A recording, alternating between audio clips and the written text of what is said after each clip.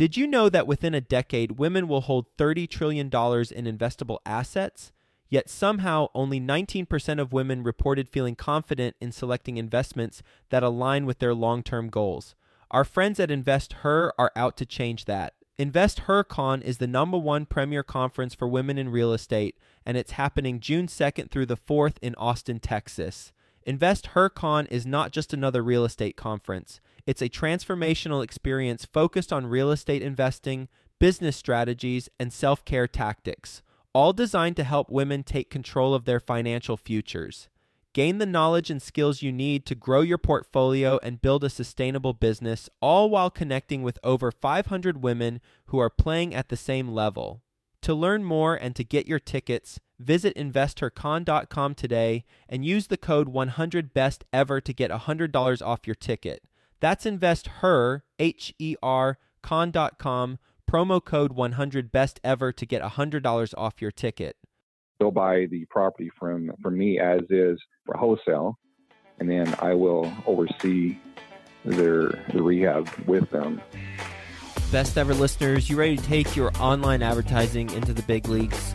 Are you ready to get more leads? Well, how about we do all this for free? Yeah, sure, free. Well, it starts out with a free strategy session with Dan Barrett. You recognize his name, episode 565, titled Google AdWords and Cutting Edge Strategies. He's the only certified Google partner agency that works exclusively with real estate investors. That's why I'm talking about him. And he's managed over $1 million of client spend and scored an 80th percentile or higher for best practice. Basically, he knows his stuff. And he is offering a free strategy session for 1 hour to do a deep dive with you and learn about your market and collaboratively come up with an online advertising strategy based on your target audience. And he's offering to do this for the best ever listeners. Go to adwordsnerds.com/Joe. Now, I mentioned free. Well, the strategy session is free. And then you can either take the online advertising strategy that he comes up with on the call and go implement it yourself. There you go, it's free. Or you can have him and his agency do it for you. It's a turnkey solution. And by the way, that likely winds up being free too, assuming that you're closing on the leads that he's generating for you as a result of all the efforts. Go to adwordsnerds.com/Joe. He's got some amazing stuff. Ask him about the pre-targeting for direct mail lists that he does.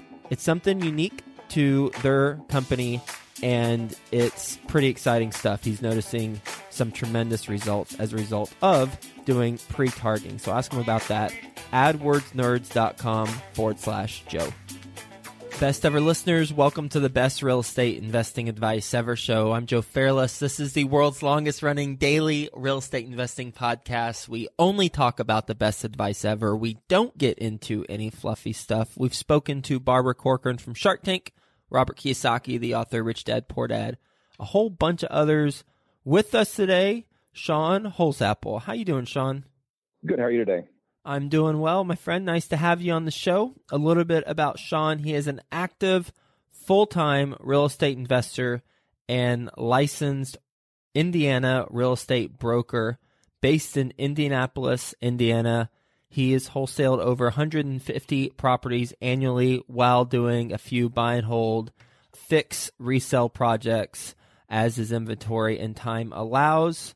Started in 2011 with nothing, and now has over $3 million in property, most with no money down bank loans. With that being said, you want to give the best ever listeners a little bit more about your background and what you're focused on? Sure. So I just started off poor farm boy from Southern Indiana. So that's why I talk funny. And then, I tried lots of entrepreneurial stuff over the years, and finally picked up Rich Dad Poor Dad for the second time in 2008. Realized I really need to do something with my life. I've been working almost 30 years by then and didn't really have any kind of long-term assets or cash flow set up. So I decided to get into the rental game and bought my first one sight unseen while I was out of the country. And that ended up halfway decent. And read some more books, did some more deals, and some of them good, some were bad, and finally got the hang of things and went full time in late 2011 and haven't stopped since. All right. Well, let's dig into this. This is fascinating stuff. Let's talk about your $3 million portfolio with most no money down bank loans. Can you elaborate on that? Sure. So I typically use private funds or our own cash to purchase the property, get it rehabbed, occupied, and then once it's going to show nice and appraise good, go to a local small bank that does portfolio lending that carry their own paper and do a refi. And that typically will pay back the private lender, our rehabbing, and possibly a few dollars extra in our pocket. So at the end of the project, we're into it for nothing out of pocket, and it still cash flows nicely. Okay, got it. So initially, you either use your own funds to buy it or have a private lender, so private individual or hard money lender. Then you do the improvements, you get a new valuation, you then do a loan with a portfolio lender like a credit union or a community bank, and then you get your money back out and you hold on to the property. Correct. Got it. Okay. Can you walk us through a case study of one of those deals that would fit that mold?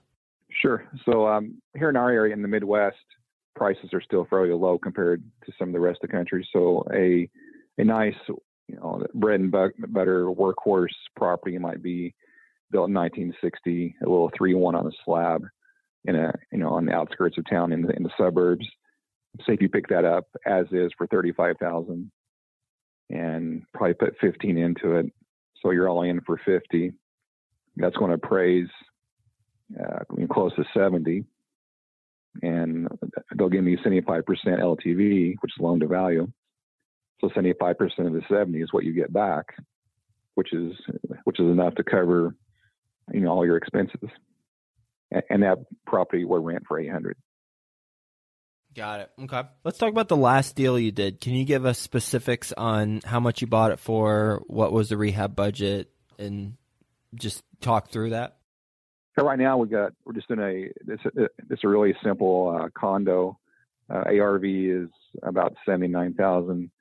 Bought it for $34,000. We're going to put maybe $6,000 into it, putting flooring, paint, appliances, countertop, fixtures, and it should be done here next week or so, and we'll put it on the market. So that's a flip that we do. We usually don't do flips, but that's one. That one it was hard to pass up since it was such good shape when we bought it. As far as an actual rental, an example would be pretty much the one I just said. We do a bunch of those. So you pick it up for $35,000, you put $12,000 to $15,000 into it, and it rents for $800,000, and the appraisal is about $70,000. How many of these properties do you have to equal up to $3 million? It's about 45, and out of that, all but 6 are single family. I've got 3 duplexes, and then the rest are single family, and there's 1 commercial, single tenant commercial in there as well. Okay. 45 properties, do they all have individual loans with a portfolio lender? Do you have one loan that has multiple properties? How does that work? Yeah, when we first got started, we would just do single loans with a single property. And as we've grown with the lenders, they prefer larger amounts. It's easier for them to handle. So we'll refi a group together. So take 3 or 4 single family loans and put that under one blanket commercial loan. And so that's easier to manage like that. What lender do you use locally? We use a local credit union, which is Crane, Crane. And then another one is Hendricks County Bank, and it's a small bank, a local bank as well. And which one do you use for which type of stuff? What are pros and cons on each of them? They offer a very similar product. The main lending person at Crane actually left and went to Hendricks County, and he took his good service with him. So we just followed him over there, and he's able to get us the same product that we was at the credit union with his same fast service. And they have a meeting once a week for the board, so I can call him Monday, and by Friday we can say yes or no, and within 2.5 to 3 weeks, we have a check. Mm. What are some reasons why they've told you no before, and what'd you do after that? The only reason that would be is we just maxed out the debt ratio. So we usually do that. We usually hit that around third quarter because we buy quite a few and do quite a bit of financing. So fourth quarter, we have to kind of idle along until we get taxes done for the next year and show them we're still doing well. And then we're good to go again for another round. What is the debt ratio that they look at? I don't have that in front of me. I don't know what that is. Okay. Off the top of my head. Got it.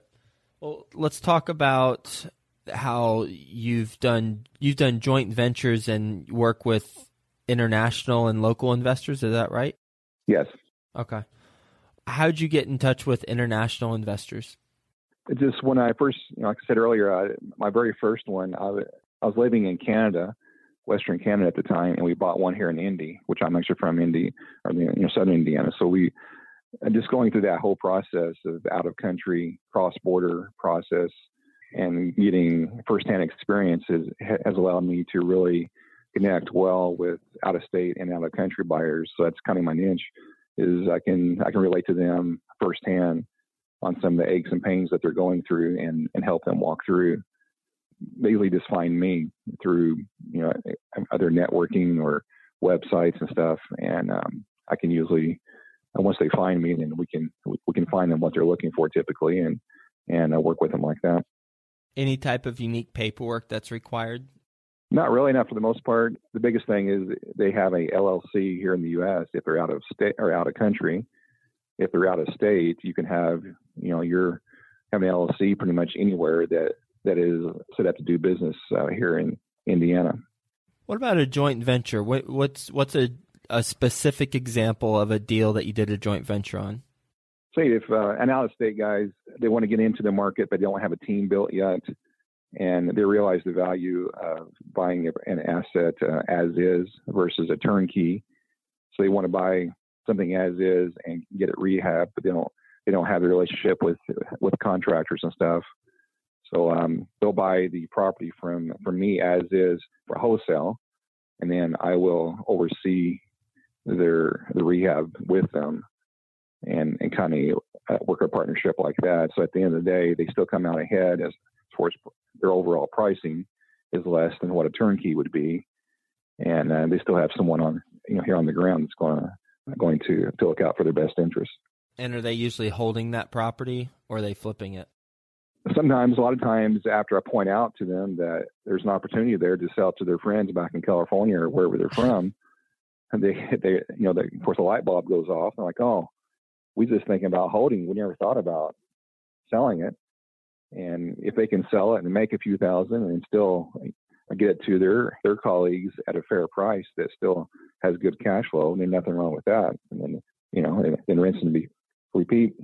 And how do you structure that in that example from a joint ventureship? For that one, we would disagree on a total rehabbed price and a wholesale price. So say if the purchase price was $35,000 as is, and the project needed $20,000 in rehab, at closing they would wire the full $55,000, but only release $35,000 of it.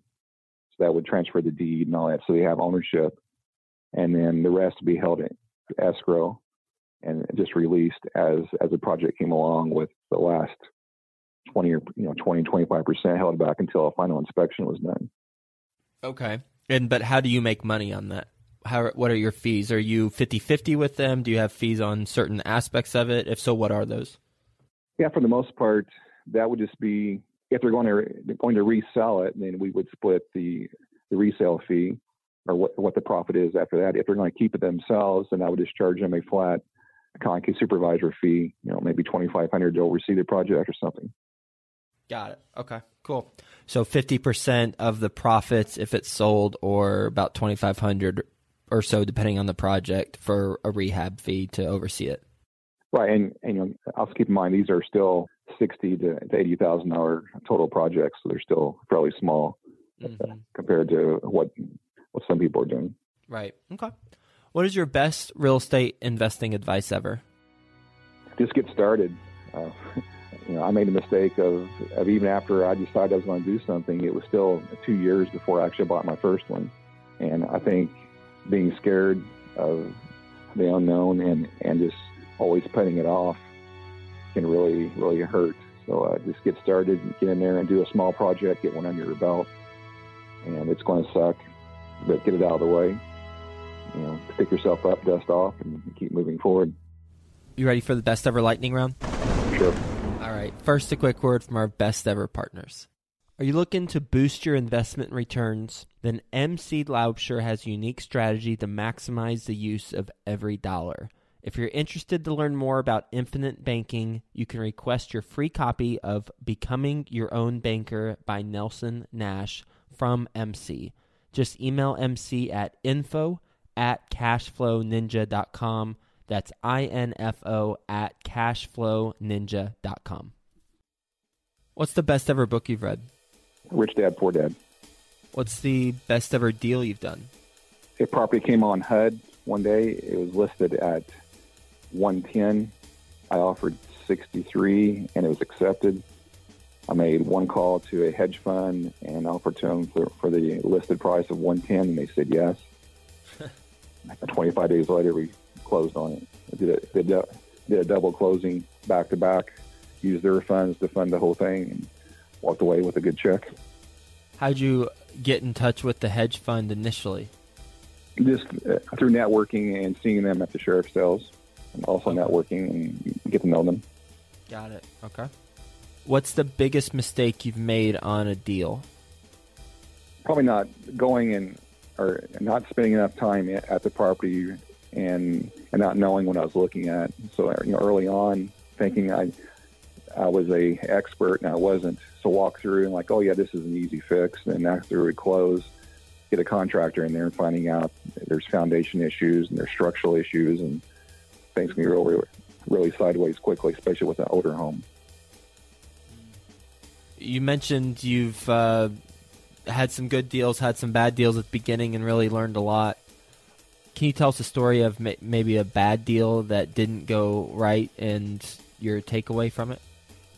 Yeah, so there was a house we bought it for, I think it was $22,000. ARV was about 90, and it was occupied at an auction, so I wasn't able to get in, and which those tend to really be bad, and this was the worst one ever.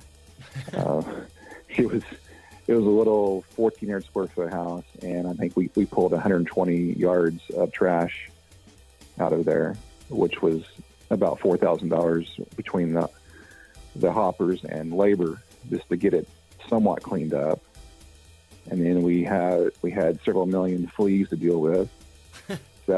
And the expenses just went on. And wholesale wise, it was worth probably 25. And I was into it already, well over that, closer to 26, just to get it cleaned out. And held on to it for a while, and just couldn't get rid of it. Ended up selling it to a local buyer, and ended up eating about a $2,800 hit just to get rid of it. And when I see an asset listed as occupied, I try to put in some extra cushion because it's how they tend to always turn out. But this wasn't enough cushion. There was a hoarder and then this horrible, nasty house. It was very bad. What's the best place the best ever listeners can get in touch with you? You can contact me through email is the best way to get a response. So any questions, it's Shawn, SHAWN, at Hoosier, that's HOOSIER -solutions.com. Shawn, thanks for being on the show and sharing with us how you have scaled your real estate investing empire, how you work with the local community bank and credit unions, and the specific types of deals that you're doing and how you're able to get financing for those deals and lessons learned along the way, as well as how you're doing joint ventures with other investors. Tons of great, interesting stuff that will help us move along in our investing careers, and much appreciated, my friend. Hope you have a best ever day, and we'll talk to you soon. Great. Thanks a lot.